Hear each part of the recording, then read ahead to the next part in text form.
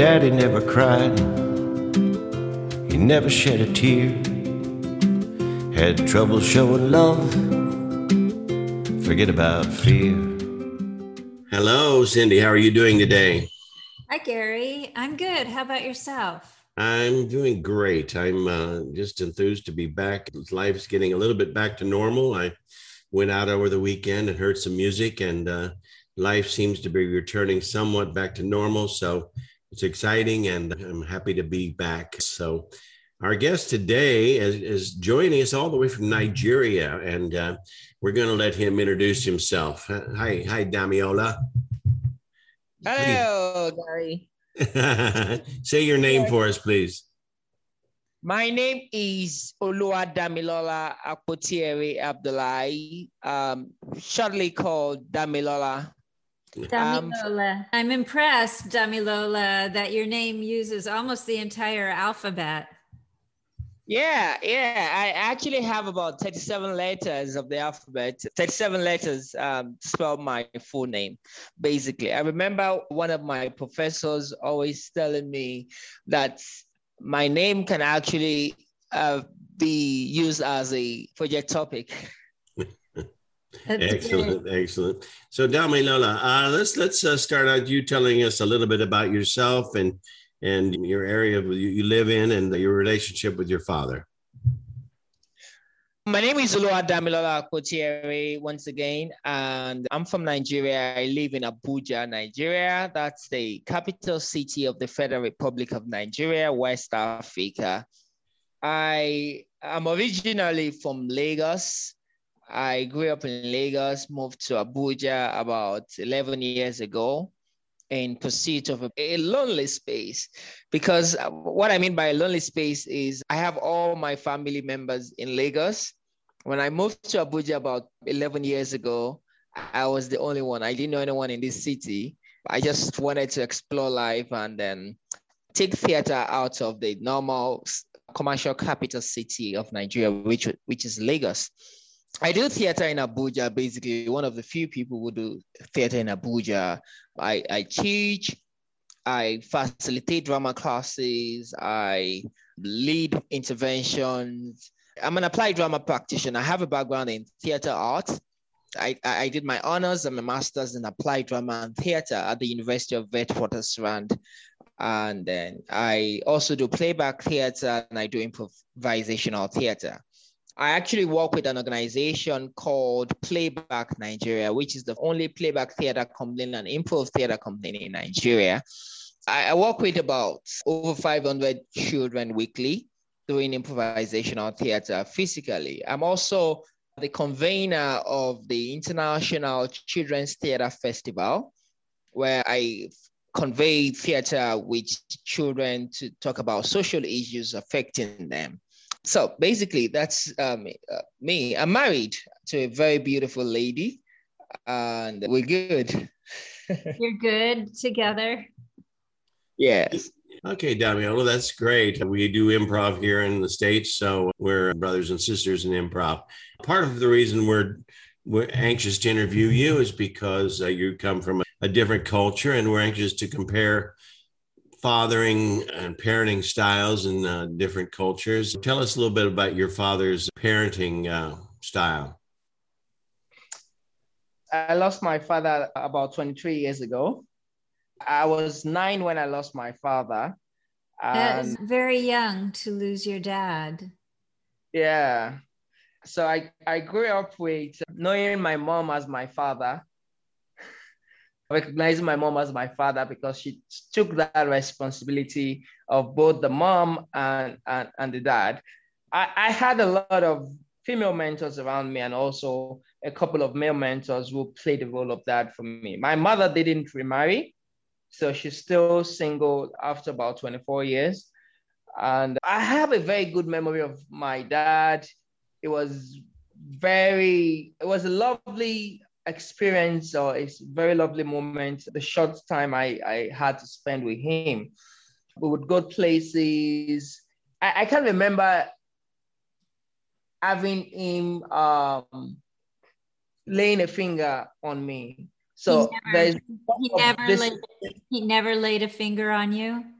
Never really. I could point out how many times he did, and I could tell you what I did to actually cause that. I think the very one I remembered was when I was about 7 or 8.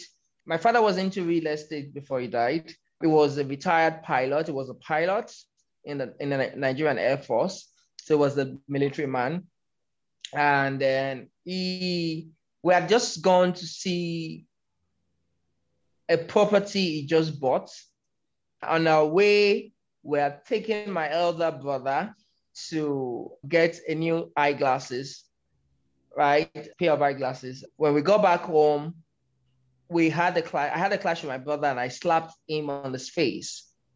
So my father just used 2 fingers. I remember I was young, but I can still remember to say, no, don't touch it's your elder brother. So don't do that. That's the only moment I can really remember. A lot of things that I love today is as a result of my father. I'm a lover of dogs. My father kept dogs. Being a military man, he had police dogs, he had German shepherds that he kept. So that actually fueled the desire or the love of having animals. My father also had a poultry farm. He was a poet, yeah. So we had hens, chickens around. So we had a poultry farm where we reared chickens. I actually have an 11-acre farm, right? So, and that's because my father used to love that. We used to have a farm when he was alive. I was also in the Air Force cadet, like a junior Air Force when I was in secondary school. And that was a result of my father being a military man in the Air Force, basically. He never told me to go into the Air Force because he had died by the time I joined the Air Force cadet. He had passed away by then, but it was something that I just desired. So we had a very cordial relationship where we would go out, it would get us food. My father is one person that gave me an alcohol as a child to drink. I don't drink right now. I've never drank since I think I was about age, maybe 9. But I remember that very moment was almost like my last outing with my father before he passed away. Was we had gone to see this new property, and then he got us a bottle of, my brother and myself, a bottle of stout. It's a beer, but people believe that it's more of a blood tonic beer, right? And so it's good for you. Yeah, but yeah, it's really healthy to drink this beer. So I remember we had that a small stout. It's called small stout. It has a bigger bottle called the big stout, small stout, and then that's one memory I have of myself having to take a bottle of beer. I don't drink right now, and when you now look at other fathers around me, because having lost my father at that very tender age, I had other role models I took as father that I call dad. I see them as role models. And I think that's one of the reasons why I live a responsible life.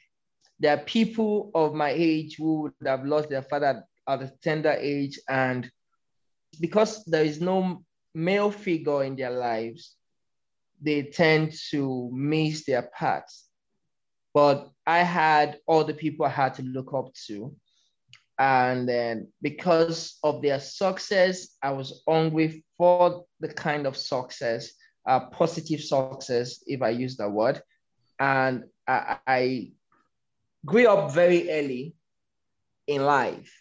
I became a child rights activist at the age of 9. A child activist? At the age of 11, I started appearing on TV. I started doing soap operas and presenting my own programs on TV because I had male mentors I see as fathers who I speak to. I walk up to say, this is what I'm going through. How do I cope with this? But when you look at an African setting in general, the role of a father is more of a disciplinarian. Someone, when you're trying to mess up and your mother says, don't worry, wait till your dad comes back. And you have to. That sounds very familiar here too. Right. So the father role, the traditional father role in Nigeria is the disciplinarian. And yet your father had a very light touch as a disciplinarian, effective, but light. Well, when we talk about being a disciplinarian, it doesn't mean that such father is not nice. It just means that when you need to be corrected, it serves you the best dish of correction. He serves you the best dish of correction. The way he looks at you, you get that message. You're like, okay, don't mess with this man. It's not like he beats you all the time or he punishes you all the time. It just serves as, okay, this is how you are in my house and this is how things would go. And that's how it works. It may be very subtle, but very effective. Very effective, yes. At the same time. There were two major father forces in your life growing up. Your father, who lives in you still and lives in many of your choices throughout your life, and these other role models, the other men who are around to mentor you. Damilola, how are you carrying any of that on? How are you a father role model to others, if at all? Because I lost my father at a very tender age, I became an adult early. And then one of the key things I did was to mentor young people. So I started playing roles in people's lives that made them refer to me as their dad, even as a child. All right, so it started from being a school father to being a mentor. I have a couple of people, young people who look up to me as a mentor. I think I was less than 14 when I started offering scholarships to young people in my area. Because after I lost my dad, I had a grand uncle who was offering us some money per week as stipends. So having lost a major figure in my life, and that affected our economic stand. Of course, it affected my mother's income also. So we had to go and then depend on stipends from my grand uncle. So because of that, we became experienced to what other young people were feeling. And at that point, we started offering scholarships also. That's what an adult would normally do. I was probably about 11, 12, 13 when we started doing that. So that moment grew up, helped me to live, like I said, a responsible life and also mentor people. And those people, without me asking, still see me as their father. Father figure, right. So when your father passed and he left these empty shoes, you stepped right into them. You stepped into those empty shoes and became a parent figure, not just to yourself, but to others in your community. Yes. So, Damilola, do you have children of your own? Not yet.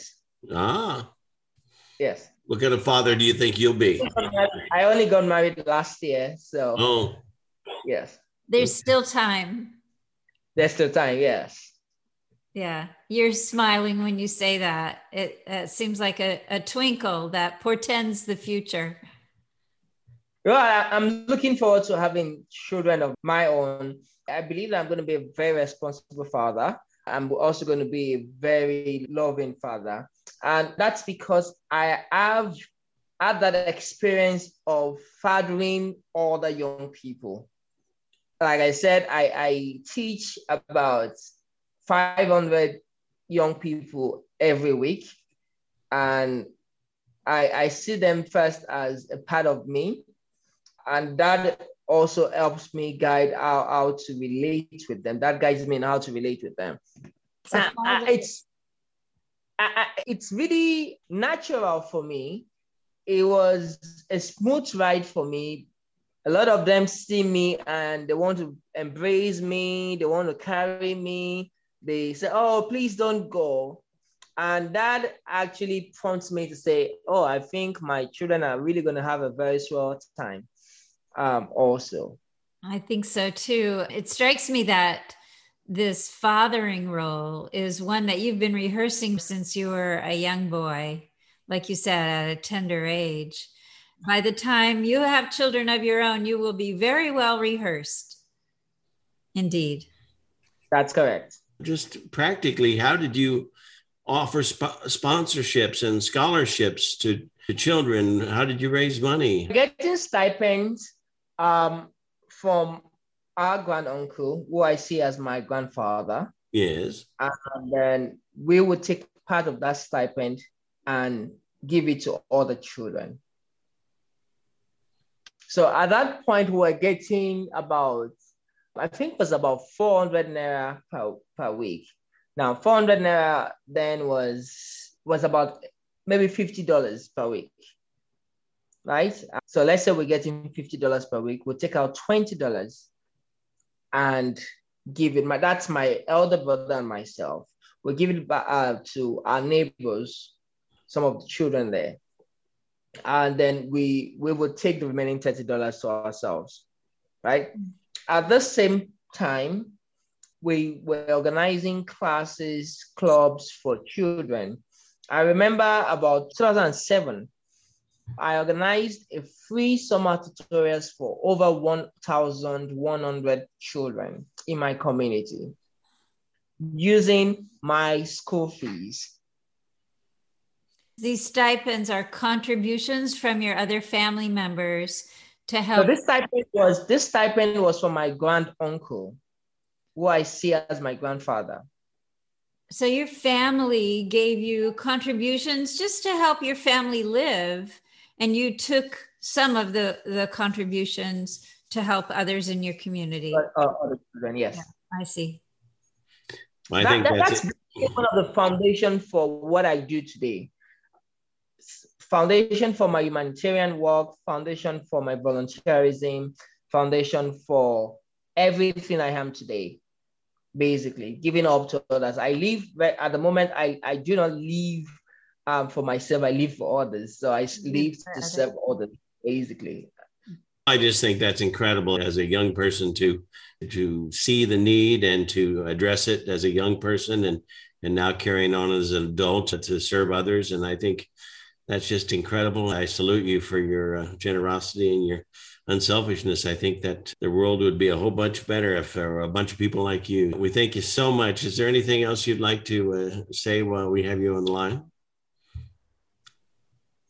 I would just like to say that the experience of having a father figure would not be complete if I just moved on to say, I don't have a real father, so I'm not going to take any other person as my father.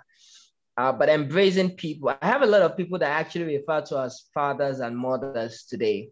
Both in the improv world, I refer to Patrick Short as dad. I don't know if you're familiar with Patrick Short of Comedy Spot Portland. I call him dad. He calls me son. I have Michael Bonds of Mopco Theatre. I refer to him as dad. I had a supervisor, my head of department in university, Warren Nebe, who runs Drama for Life. I refer to him as dad. So every part of my life, in politics, in social work, in health, in theater. I have one dad or the other that I always reach out to say, hey, this is what is happening right now. I don't have a biological father to mentor me. And I'm not too proud to say, oh, I am not looking forward to people who have been doing what I do for over 20, 30, 40 years. So I reach out to them and say, hey, Dad, this is what I'm doing right now. What do you think about it? Even though they're not my biological dad. And they have willingly opened their arms to welcome me, welcome my ideas, and support whatever I do. I think that's one of the key things. So for those who are listening and you have an absentee father, don't give up. There's someone out there who is ready to stretch for their hand to welcome you. There's someone out there who is ready to mentor you. Just identify that person and reach out to them. So parent and child is not limited to genetics. There's another heart out there that will step into the role of parent if you're missing your own. Yes. I think that's a tremendous notion that we expand our thinking to what fathering and mentoring can be. And it also points out that you're willing to accept help is a sort of a generous act in itself. It's somebody is sort of too proud or too ashamed or to whatever reason to reach out for help, to reach out to someone and say, I need you to be my father in this area or that area. If more of us did that, then I think people would step up and say, yeah, I can help you out with that. And that's a great notion. So we thank you so much. It's been an absolute pleasure to have you on with us, Damilola. Thank you, Damilola. Thank you so much, Harry and Cindy. Yeah. And so that's our episode of Daddy Never Cried this week. We are very honored to have Damilola and the rest of his name from Nigeria. And so please go to our website and you can see how you can submit your stories for our podcast. And we'll see you next time on Daddy Never Cried. For the good and the bad, I'm just like my dad. Daddy never cried. For the good and the bad, I'm just like my dad. My daddy never cried.